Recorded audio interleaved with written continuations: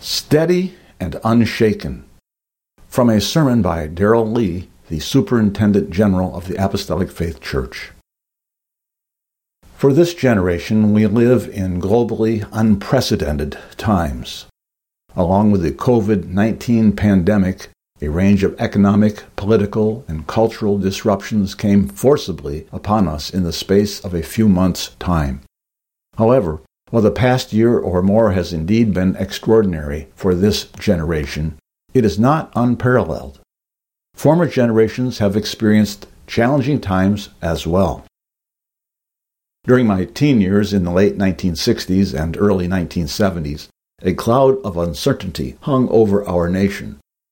The United States experienced assassinations, the Vietnam War, violent protests, drug experimentation and resulting overdoses, a sexual revolution, the legalization of abortion, and the resignation of a president, among other things.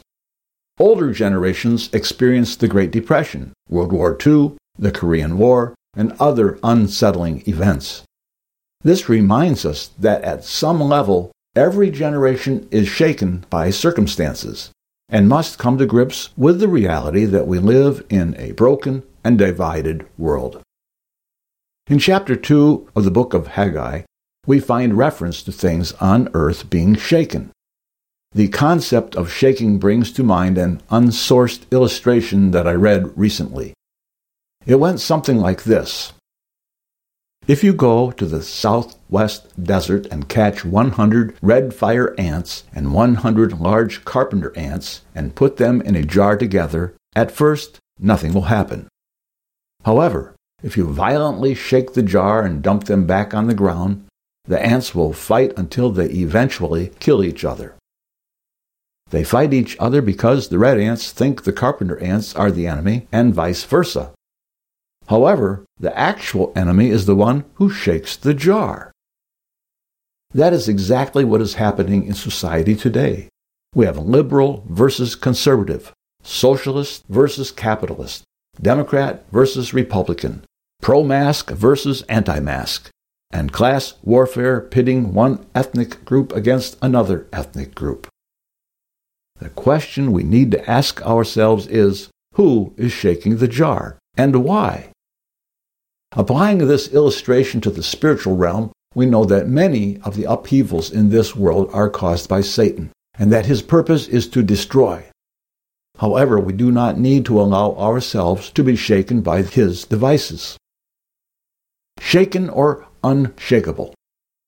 In the New Testament, the writer of the book of Hebrews looked back to the prophet Haggai's words and noted that there would be a removing of those things that are shaken as of things that are made, that those things which cannot be shaken may remain. He admonished the early Christians to whom he wrote, "Wherefore we receiving a kingdom which cannot be moved, let us have grace, whereby we may serve God acceptably with reverence and godly fear." So there are tenuous and temporal things that can be shaken, aspects that relate to the order of this world. There are also enduring and eternal things that cannot be shaken and will therefore remain, attributes that relate to the order of heaven, such as charity, heart purity, and Christian unity. Competing voices. Both Haggai and the writer of Hebrews referred to God's voice. He still speaks today. However, the chatter of 24-hour cable television pundits, radio talk show hosts, and internet venues also compete for our attention, contributing to widespread uncertainty and instability. To be guided by those voices is to be held hostage by the enemy of our souls, though we may be unaware of their influence. May the Lord help us to discern between the competing voices of our day so we can hear God. Many of the voices in the world are terribly flawed. They have promoted contrived narratives, redefined words and phrases, and rewritten history, and the consequences are anything but edifying. The voices that speak the loudest and most frequently may not be the best ones to listen to. Quiet and content individuals often have more to offer, even if they rarely speak. When it comes to voices, Satan often roars. We read in 1 Peter 5:8, "Be sober, be vigilant, because your adversary, the devil, as a roaring lion, walketh about seeking whom he may devour." We cannot outrun, outtalk, or outwit the devil. He is an adversary from another world, even if he is limited to using the weapons of this world. Ephesians 6:12 tells us, "For we wrestle not against flesh and blood, but against principalities, against powers, against the rulers of the darkness of this world, against spiritual wickedness in high places." If our conflict were against flesh and blood, perhaps our ingenuity, intellect, or strength would suffice. After all, those qualities are among some that our enlightened culture views itself to possess. But look around and tell me, are the weapons employed by this world working? When we see virtue and morality being defined by a fallen human race rather than by Scripture, we understand the lament of the prophet Isaiah.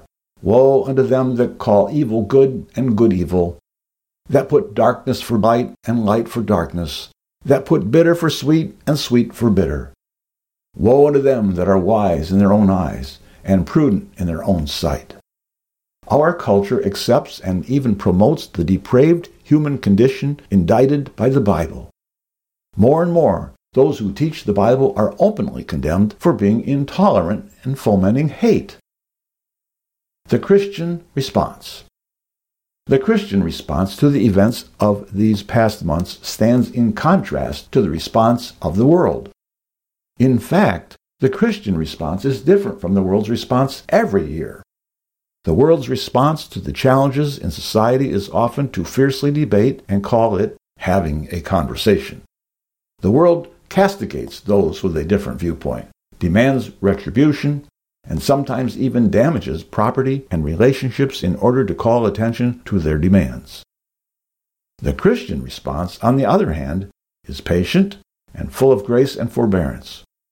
We are instructed in Ephesians 4:31 and 32. "Let all bitterness and wrath and anger and clamor and evil speaking be put away from you with all malice, and be ye kind one to another, tender-hearted, forgiving one another, even as God for Christ's sake hath forgiven you." One response is destructive and tears down, and the other response is productive and builds up. Our response is different from the world's because our goal is different than the world's goal. Colossians 3:1 and 2 instructs us to seek those things which are above, where Christ sitteth on the right hand of God. Set your affection on things above, not on things on the earth. Our affection cannot be divided. The more we focus on heaven, the less interest we have in becoming deeply involved in matters that pertain to earth.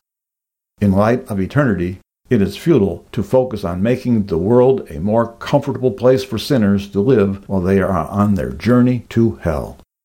Instead, we want to focus on inspiring others to prepare for eternity in heaven. Rather than devoting so much energy to things below, we want to be like Abraham of old, who looked for a city which hath foundations, whose builder and maker is God.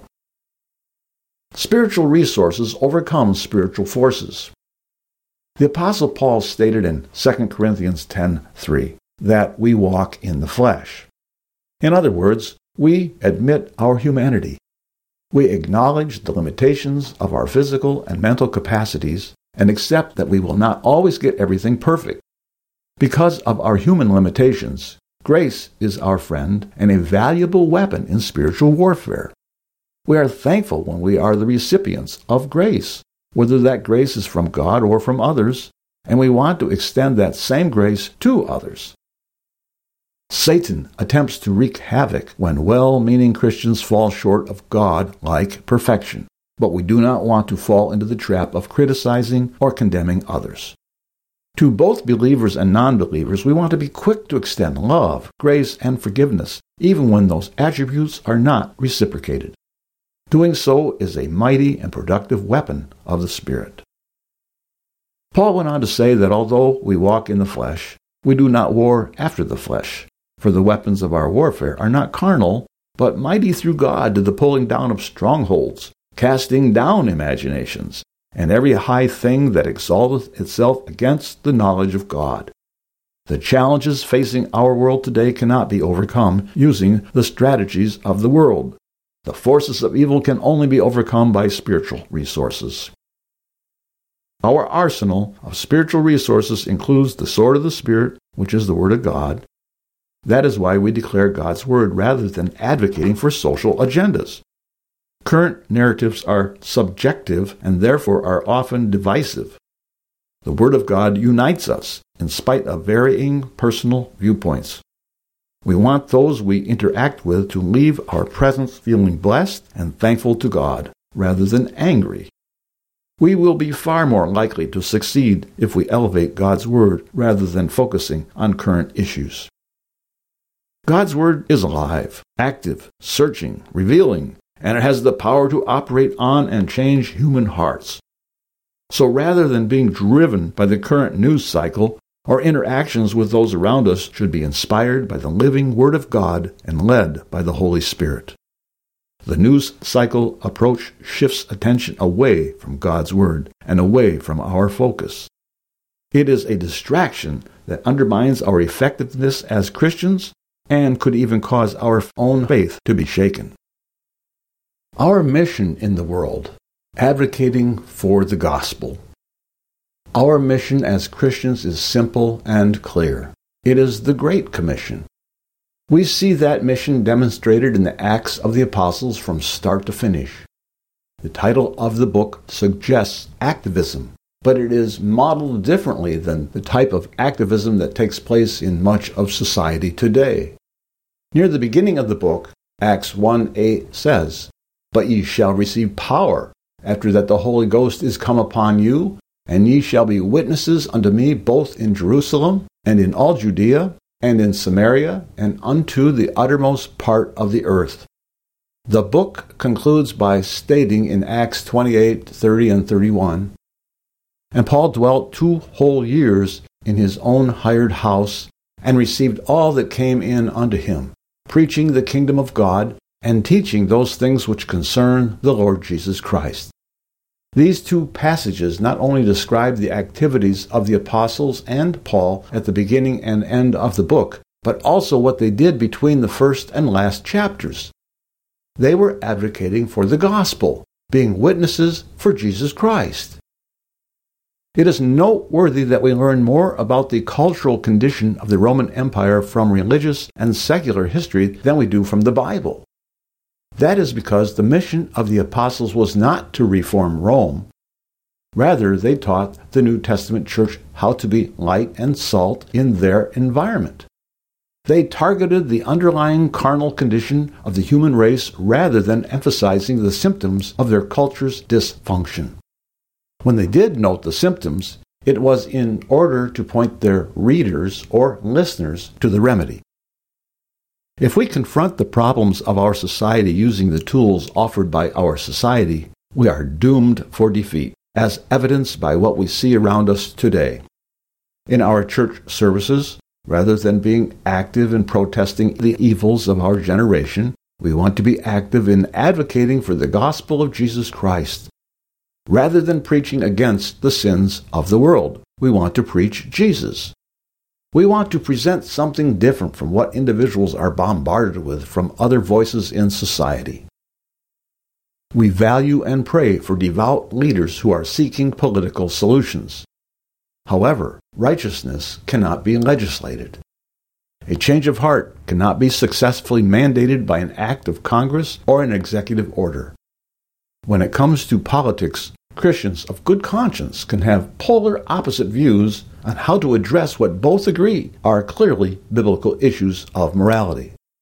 Since viewpoints are subjective, at church we want to avoid focusing on anything that undermines our efforts to emphasize the remedy offered through the blood of Jesus. Our mission in the church, preserving and promoting unity. In the church body, it helps to be reminded of the devil's methods. We read in 2 Corinthians 2:11 that we must do so, lest Satan should get an advantage of us, for we are not ignorant of his devices. We could also read that verse, we are not ignorant of his purpose. Satan's purpose is to steal, to kill, and to destroy. And one of his devices is to attack the unity of the body of Christ. In the Apostolic Faith Church, we have noticeable and some unnoticeable differences. We live in different parts of the globe. We are different physically and have different personalities. We are diverse culturally, sometimes even within the same ethnicity. We are different in preferences and opinions. We have different talents and varied abilities. We are different individuals. As an example, my wife Debbie and I are not alike creatively. She has beautiful penmanship and is quite artistic. My penmanship is horrible, and I can hardly draw stick figures. On the other hand, she claims to be very weak in math and thinks I am strong. Though actually she is being modest about her skills because she is a quilter, and that requires geometry. The point is, although we are united in marriage, we have differences. On vacation a few years ago, Debbie and I rented a bicycle built for two. The bicycle had 2 seats, 2 sets of pedals, and 2 handlebars. The front handlebars steered the bicycle, and the back handlebars were just for the person in back to hold on to. They were attached to the front seat, and on the bike we rented, that seat was loose. As we rounded the first corner, I leaned into the turn and steered that direction. However, Debbie, who was seated behind me, leaned the other way. This twisted my seat so you can visualize what position that put me in. That was not unity. However, we eventually figured it out and enjoyed our unified bicycle ride. Paul the Apostle acknowledged in 1 Corinthians 12 through 14, that differences exist in the body of Christ, the church. We read, "For as the body is one, and hath many members, and all the members of that one body, being many, are one body, so also is Christ. For by one Spirit are we all baptized into one body, whether we be Jews or Gentiles, whether we be bond or free, and have been all made to drink into one Spirit. For the body is not one member, but many." In spite of our differences, however, we want to have unity.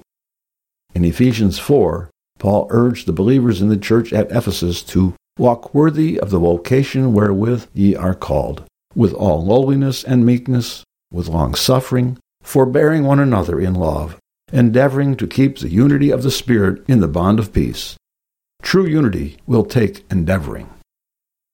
The source of division is carnality, and its outcome is destructive. The source of unity is Christ, and its outcome is productive. It is what the psalmist alluded to in the 133rd Psalm. "Behold how good and how pleasant it is for brethren to dwell together in unity." As believers, we may be geographically and even culturally distanced one from another, but we can be perfectly blended in beautiful harmony despite external circumstances. The Word of God and the sanctifying power of the blood of Jesus has brought us together, and the power of God can hold us steady and unshaken and with a unified goal. Between now and when the trumpet sounds, may all of us maintain our focus on God, as we determine with one heart to let His name be glorified in all we do and say. We know our love and unity with one another will thrive, and souls will be saved in these last days of the great harvest before Jesus returns.